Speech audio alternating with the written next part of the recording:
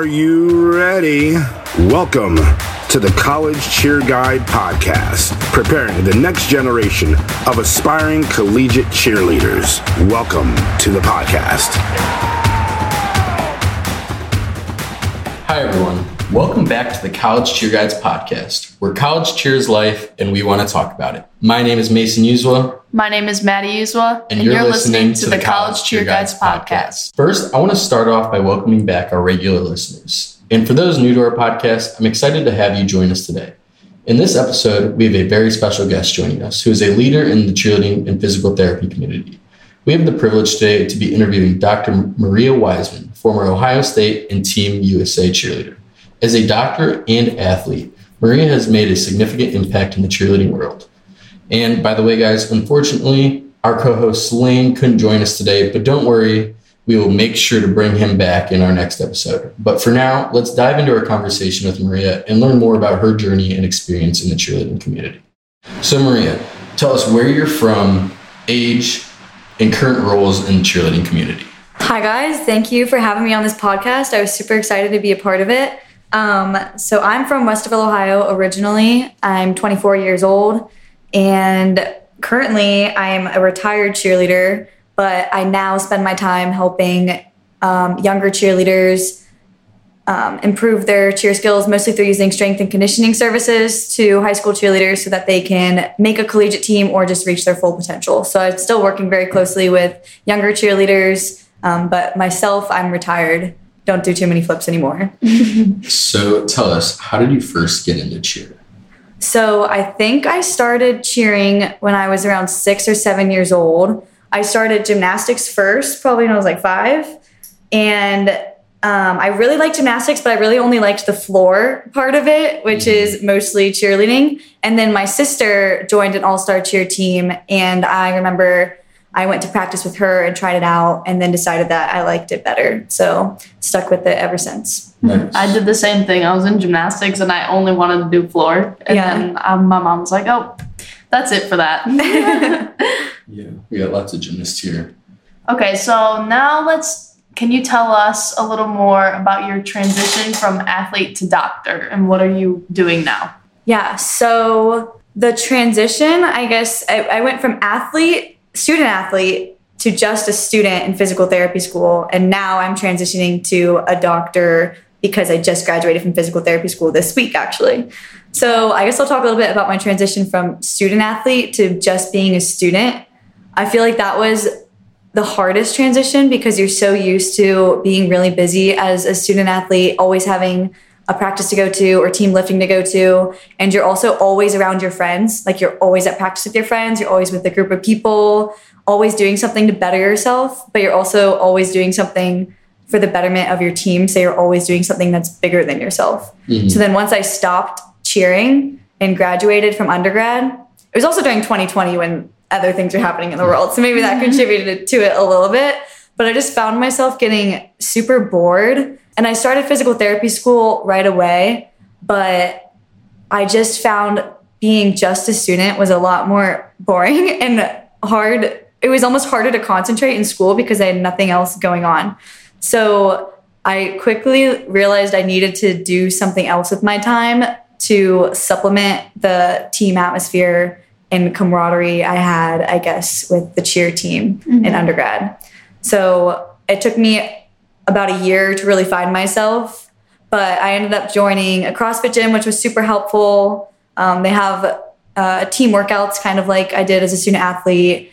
And then I also picked up some jobs here and there. Some of them stuck, some of them didn't, but I just kept trying different things until I found like I could keep that kind of busy schedule that I had as a student athlete.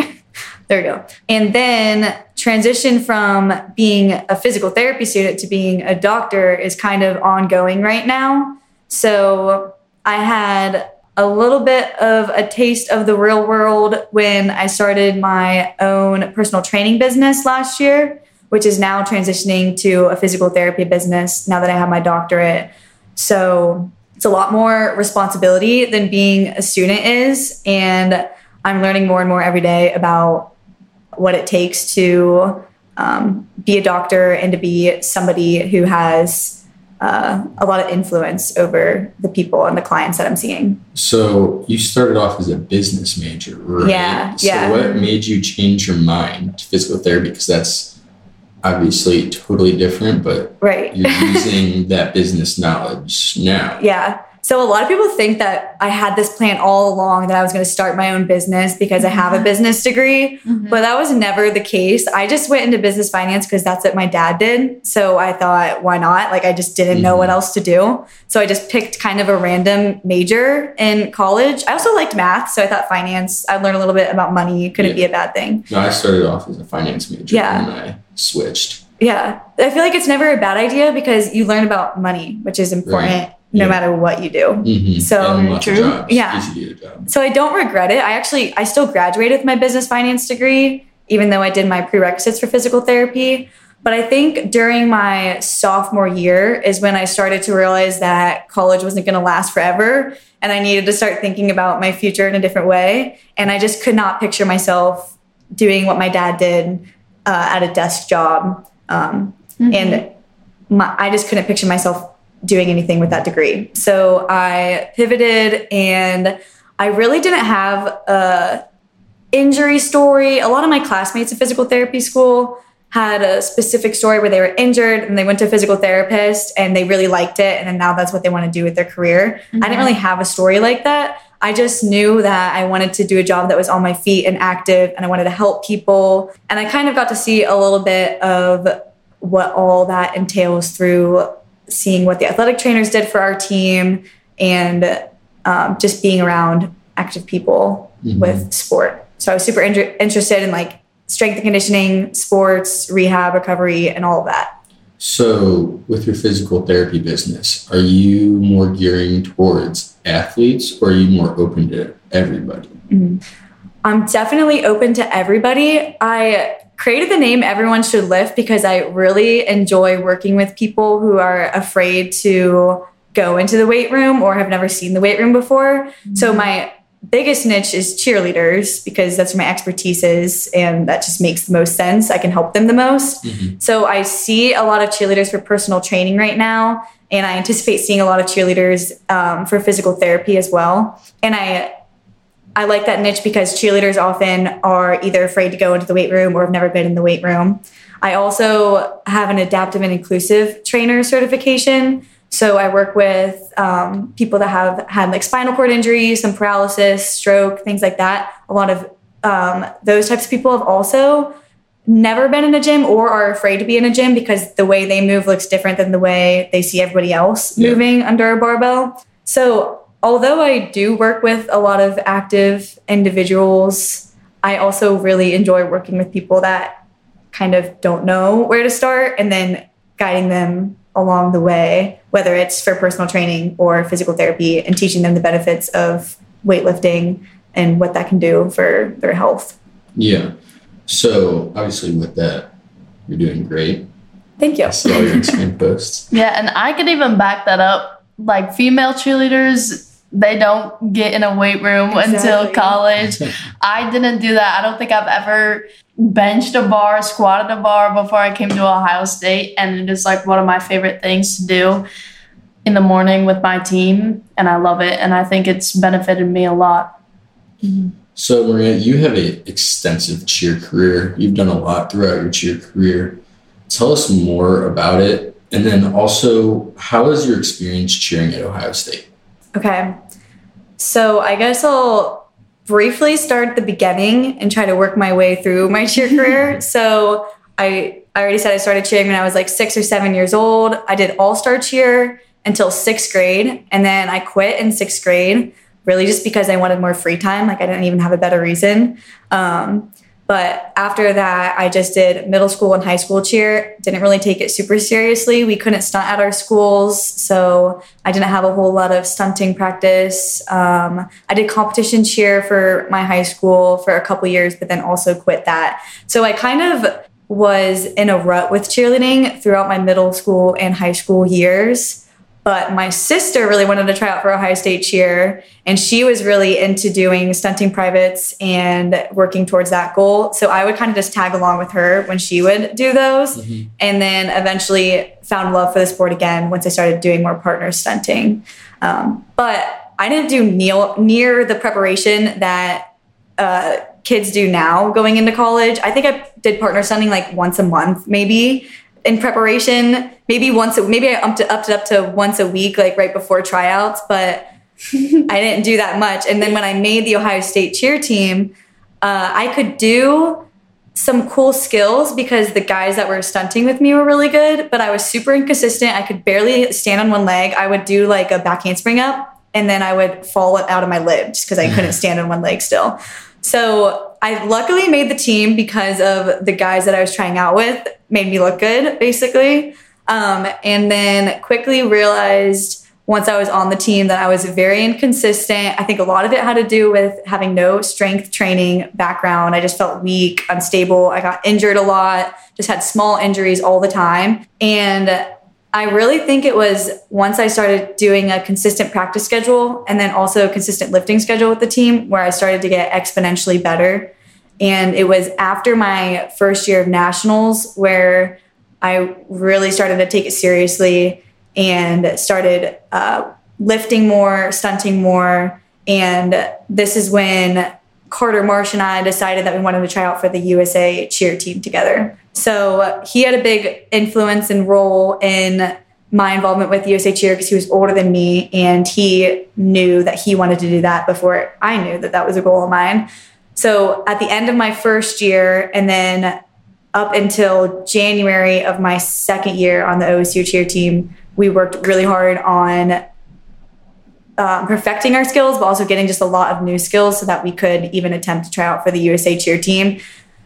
I think I had a low to high hand in hand around January of my freshman year. That was like my max skill, a low to high hand in hand with Carter, the best guy on the team. And then by January of the next year, we tried out with a hand ski at USA tryouts. So I improved a lot within that year. And then we eventually found out we made the USA cheer team that year. Competed with them and won ICU World Championship in April of 2018. Got to travel internationally to Poland. I was part of the first USA cheer team to travel internationally, which was really cool. We won a FISU competition in Poland.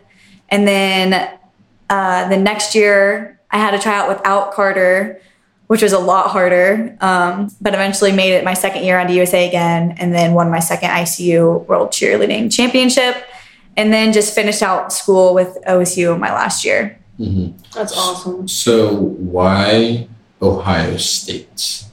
Mm-hmm. And what would you say to get people why they should come to Ohio State to cheer? Mm-hmm.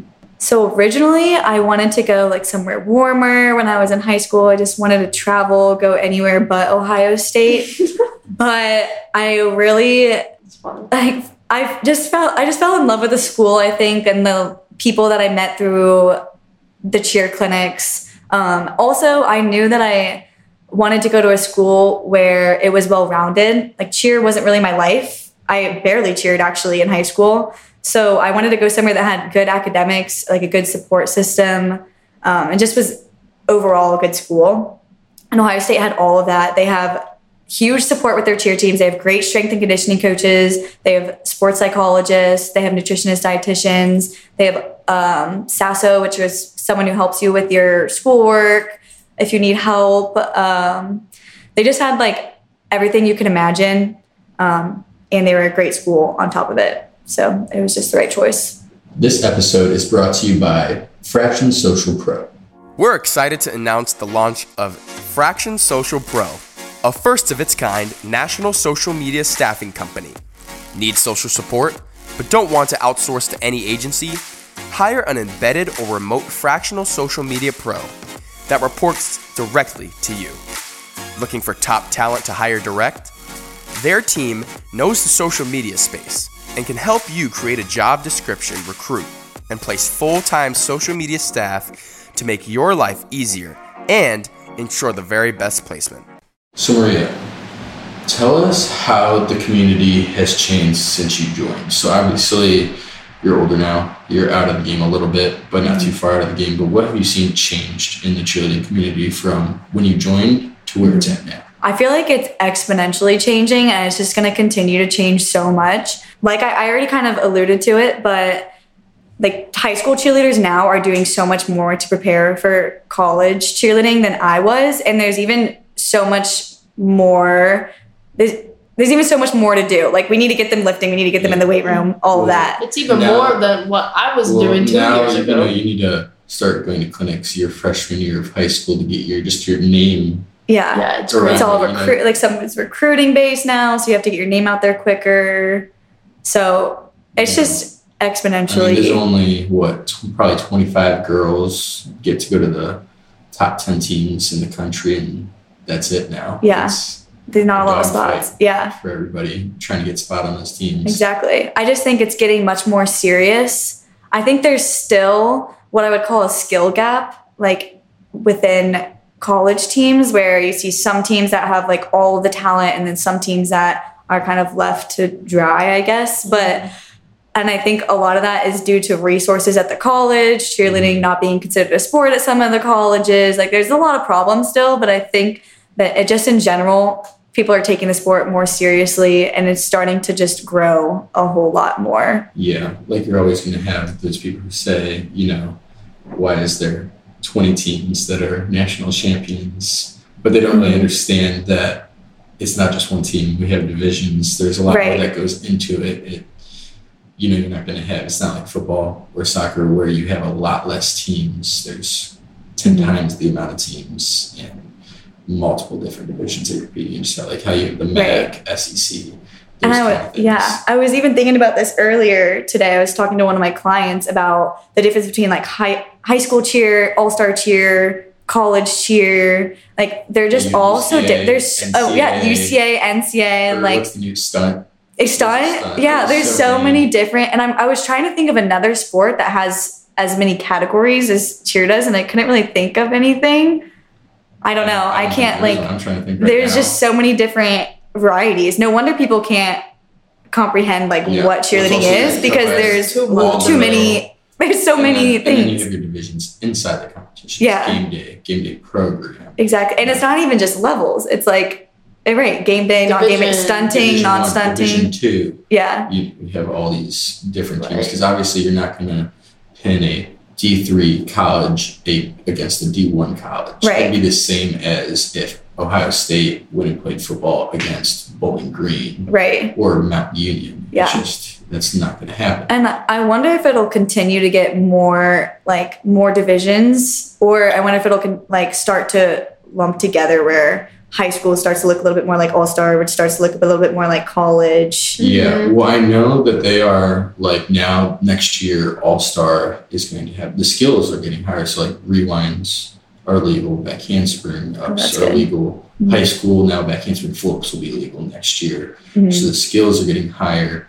And obviously all-star, there's a lot more divisions. Even since I was in there, level 5 was the highest level, and now they have level 7. Yeah. And there was no non-tumbling teams when I did cheer. Now there's all the non-tumbling divisions, and there's D2 Summit or D1 Summit. Yeah.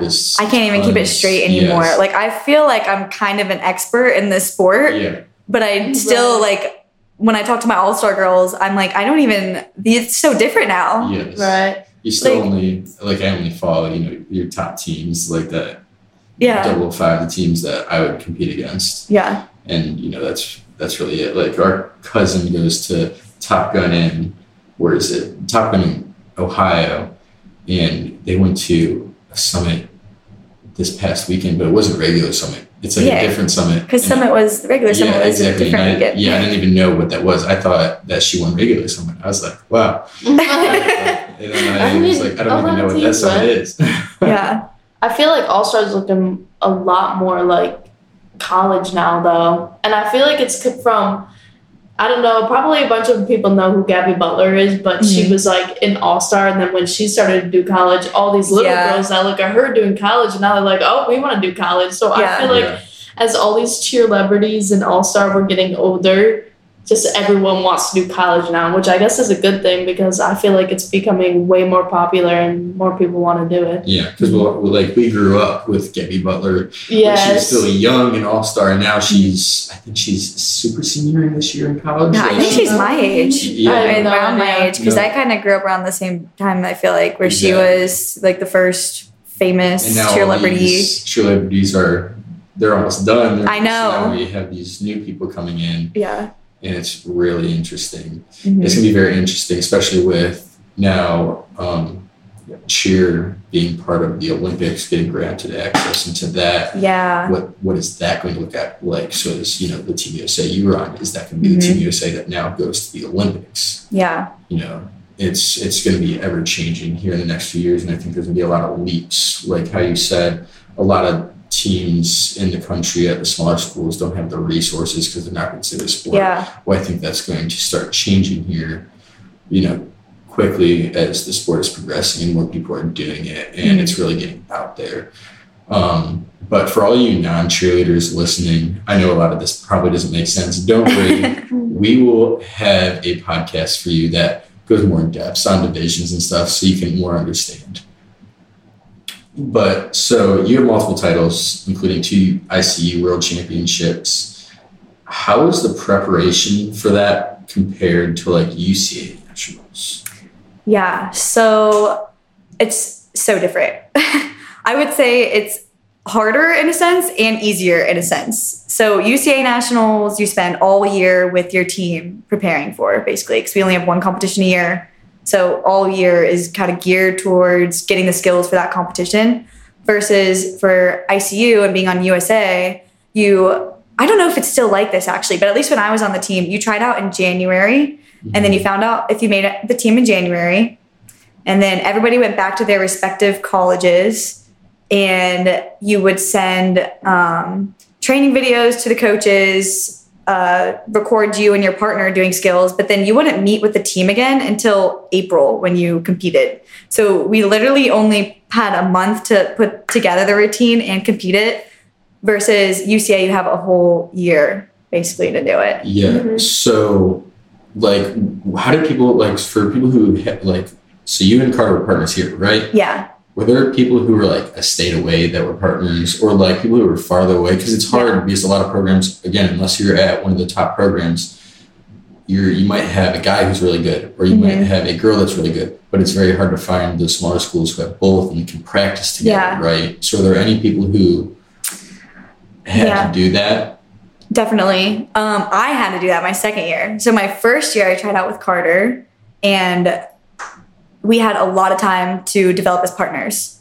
So it worked out very easily. Yeah, it's like because you guys are right here. Yeah, so we kind of had all year to practice together. We didn't get to practice the pyramids and all of that with the team until April, but you have your partner to practice with, so you can get so much better than the people who have their partner maybe in a different state, or they don't even know who their partner is. In 2019, when I made the team, I don't even remember who I tried out with. I went to the tryouts, and I don't think I had a plan for who I was going to try out with. So I was just going to find somebody there. You can try out. So let's say just the guy wants to go try out. You don't have to have a girl to try out. Will they just put you with another girl that's there trying so out? So it's a little, for all girl, they're a little more strict. They only take stunt groups. Quads, yes. Yeah. We actually had, Bowling Green had a Team USA quad. What was it, 2019? I feel like I remember that because I would have been on the team there then. Team for all girl, and that was just, they had one quad altogether. But that'd be a lot harder to have if you had 4 girls for all different schools. Exactly. That would be almost impossible. Exactly. To do that. So it is easier when you have a partner. I feel like when you get to April and you get to the putting the routine together, often the people that have a partner from their school end up being on mat together because it just makes sense. They had more practice together. So you don't have to necessarily have a partner when you try out. You obviously have to try out with partner stunts, but you could try out with multiple different people for different parts of the tryout. And then when in 2019, when I sent in we would do weekly challenges. We would record ourselves doing a stunt and send it into the group message for USA Cheer. I would just try to find somebody that week. So I stunted with our coach, Ben Schreiber, a lot for those. I stunted with Benji. I traveled to Cleveland one time to stunt with Benji for that. There are a few. Remember the name Benji. You will hear him soon. He was awesome. I wish he lived closer. I mean, Cleveland was only a couple hour drive for me, but doing that every week as a student athlete, I only went there once, I think, to do a challenge with him, but he was a great resource. And then there were some other guys on the team that could do some of the challenges that I needed to send in videos for, but I was constantly just doing things with different people, which gives you more variety, but it doesn't give you the connection that you really need. Yeah. Which obviously, like pyramid and stuff, you're at such that high level that you shouldn't need to be able to, you don't need to practice the pyramid for months. It should just hit after the first couple tries. Yeah. You guys all know what you're doing. And I think that's like why I say that USA practice and ICU world preparation was almost easier in a way, because I just remember being shocked, like my first year when I got there, how quickly things came together. Because it's like you're just cheering with the best of the best. Yeah, like it's literally an unreal feeling, like being with the best athletes in the world. Like everybody there is the best at what they do. Yeah. Like I've just never been in a room like that before. Mm-hmm. Right. So, and like the people on OSU are amazing, and like we've been top 3 at nationals for the past few years, but we spend so much time putting those routines together and like so much struggle. And USA is a struggle too. Like, don't get me wrong. I had a lot of practices where I'd be beat up and, it'd be tough, but things just came together so quickly. Yes. Like people just falling wasn't an option. Like if your stunt fell, you would just somehow levitate back up there. Like someone would find you and pick you back up and put you in the stunt. Like it just, everything seemed to work out. Mm-hmm. So is there like a team 1 USA and then like a team 2 USA, or is it just one team, or like what if somebody gets hurt? Are there alternates? Yeah. How does that work? So there's one team USA, at least I'm speaking from my experience. I don't know if it's different. Do you know anything about with Michaela and Braden, or maybe we'll have to have Michaela or Braden? Yeah, I just know they tried out and then went and competed for Chile, and then they had to try out again to go compete at ICU in Florida, but they didn't make that one. Yeah. So they competed at the one, but not the other. So when I tried out in 2018, you just find out whether you made the team or you didn't make the team. And then you go to the practice weekend in April and you spend a couple of days trying some skills. And then after like a couple of days up to a week, maybe they decide who's going to be on mat and who's going to be an alternate. So it's still the same team. And like, honestly, like the alternates and people on mat switch out kind of a lot because it's only a month. So they're constantly trying new combinations, but you want to find like the team quickly so that you can build the connections with the team. Yeah. Is there anything like, let's say everybody's so good. Let's say like partners aren't hitting for some reason. Yeah. They swap out an alternate and put them in there and see if they work better. Yes. Yeah, absolutely. And actually, so in 2018, I competed on mat with Carter as my partner. Made it through being on mat that whole year. Mm-hmm. And then in 2019, I was actually on mat up until like a couple of days before we competed because my pyramid wasn't going well. Mm. So I only knew how to be a top girl. I didn't know how to mid-layer, and they really needed a mid-layer in my spot. And so I got switched out with one of my best friends on the team, actually. So she took my spot and ended up doing the mid-layer position for a different girl who was topping the pyramid that I was originally in. So they're constantly changing things. And it was hard to be taken off the mat in such like a short instance when I practiced the whole month to lead up to that moment. But everybody on the team is so good. And if something's just not clicking in that moment, you only have a week to make a change. Like you have to make quick decisions like that. And you can't really be upset about it because you're on a team with the best people in the world. So are the coaches still the same? Who are the coaches of Team USA? Leroy is, I believe, still the main coach. And then Christy, I don't know if we should put that. I don't know. We should cut that part maybe. I don't know. Wait, maybe let me look it up real quick. Cut this part out from the coaches' names, please. Leroy, Christy, and I don't know. I have no idea. Still mess up. Yeah, maybe we'll skip I have no idea. Maybe we can cut that out. Where were we? I could ask something. Okay, restart. 3, 2, 1. So being on Team USA, was there a big culture difference between like Ohio State and Team USA? Like, was there a difference compared to how the team worked together? I would say yes. I feel like I also saw a huge culture change on my time at OSU. So my first year on OSU, we got 9th at nationals. It's not terrible, but it wasn't great either.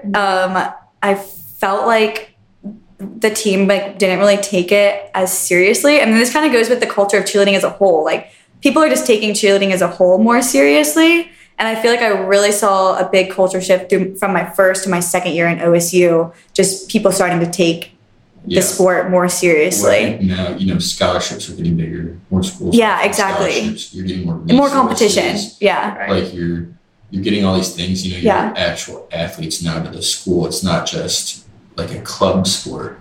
Right. You're an actual athlete, so the school expects a certain amount from you. Yeah. So I do think like the culture at OSU has changed a lot during my time there, and it's a lot more like there's a really great connection between everybody on the team. At least when I was there was like a little bit more of a seriousness to it. Like, people are there to want to do well. Want to win. I mean, we're up to win a national championship any year now. It's super exciting. Like, I saw a huge culture shift within OSU.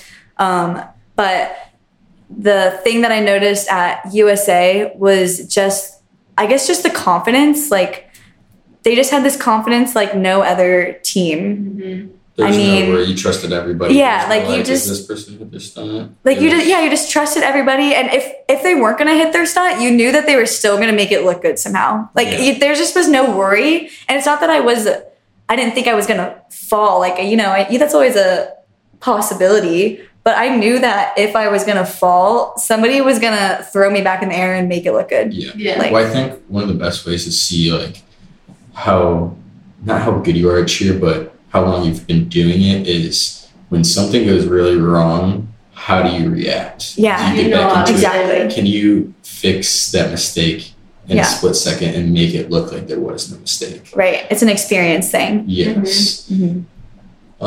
So I want to hear more about Everyone Should Lift. Okay. What do you want to know? Okay.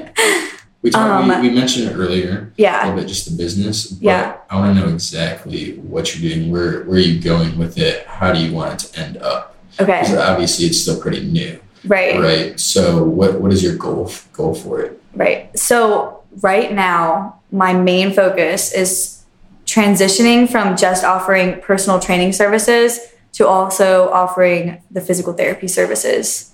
So that's a huge transition in and of itself. But I also am highly focused on cheerleaders right now because there's just a huge need for younger cheerleaders to learn how to lift weights and to utilize that aspect to improve in their sport. Every other sport lifts weights like 2 times a week in high school versus like cheerleaders, like literally nobody lifts weights. So they're just behind the game. Co-ed teams. I'm assuming that they do.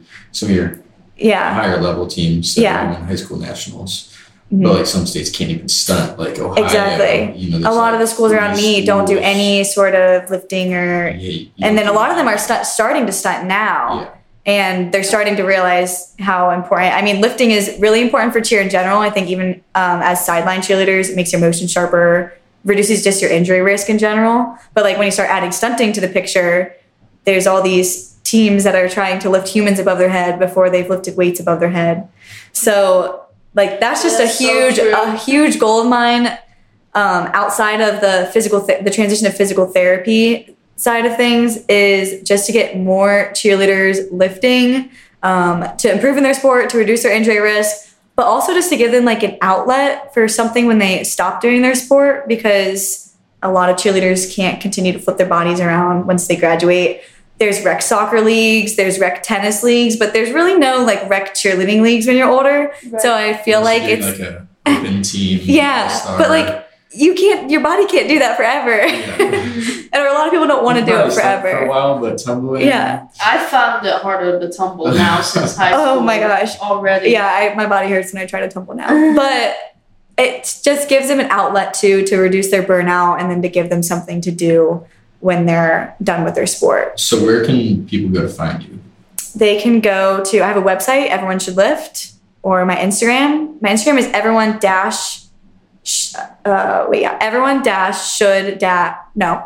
everyone_should_lift, because just plain Everyone Should Lift was taken. So I don't know who that was.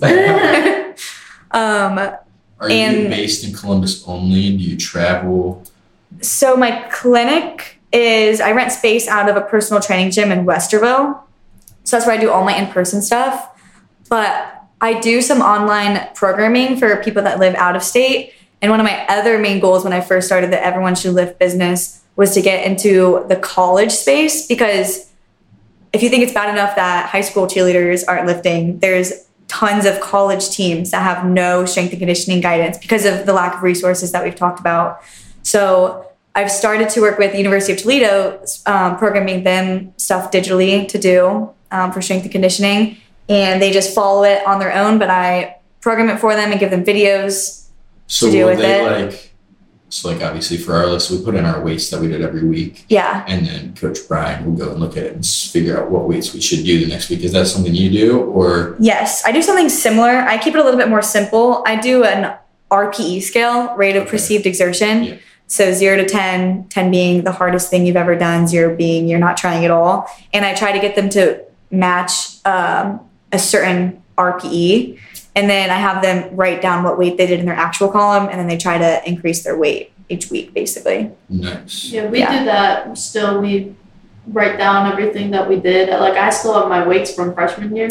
Oh, yeah. And they're so light. It's good to see the progress, though. Like, you need that to see the progress. And that's something that a lot of people just kind of skip by that part. I found, like, online clients, they'll kind of be like, I don't want to put anything that I did into my sheet, but it's important. It's so important, because you go and you look back at it. It's important for me to know what you did, and it's important for you to know if you're improving. Because if you're not improving, and if you don't write it down, you don't really know if you're improving, because who remembers what they did a year ago? Yeah, I had no idea until I looked back on it. I thought I was doing the same thing. Exactly. So. Like, you don't feel like you're getting better until you go back and look at it. Right. But with that being said, with working with the University of Toledo, my main goal is to write programming that colleges across the country can use, so that no college has to go without strength and conditioning services. Mm-hmm. So that's great. To finish off our interview, if you were to give any advice to a high school athlete, what would you tell them, and what would you want them to know before coming into the community that you didn't know? Ooh, maybe it seems cliche, but we've talked a lot about having confidence, like the confidence that people have on the USA team. And a lot of that comes with experience, but a lot of it comes from just faking it until you make it. I'm sure a lot of people have heard that saying before, but it's so true. And nowadays you look on social media and you see everybody doing these wild and crazy things and getting tons of views on their reels of them doing sunset games or in competition. But that's just the 1%. You're seeing the top 1% of athletes. You're seeing the top 1% of what they can do because they're posting their best skills. So just try to remember, like, when you're consuming content online, that what you see is not necessarily reality, and have a little bit more confidence in yourself. I think another important thing to be aware of is that you have to be bad at something before you can be good at it. So if you're trying something new and you feel lack of confidence and you feel like you want to stop, just remember that it's part of the process. You literally have to be bad at it before you can be good at it, and just keep going. Fake it till you make it, have that confidence. Another thing that helped me that somebody told me once was fail fast. So the faster you fail at things, the quicker you learn from them. The quicker you learn from them, the more exponentially you can grow your skills. So have confidence, fail fast, just put yourself out there, I guess. Love that. So true. That was great. So true. Y'all, thank you so much for tuning into our podcast. Your support fuels the next generation of aspiring collegiate cheerleaders and continues to help us be the college cheer guides. We also want to give a big shout out to this week's sponsor, Sean Christie at Sean Christie Social Media, for helping make this podcast possible. Stay tuned for our next episode. Also, if you enjoyed this episode and you'd like to help support the podcast, please subscribe and ask us about topics or questions that you want to hear. To stay up to date with the College Cheer Guides podcast and get all the behind-the-scenes content, you can follow us on our social media or check out our website at thecollegecheerguides.com.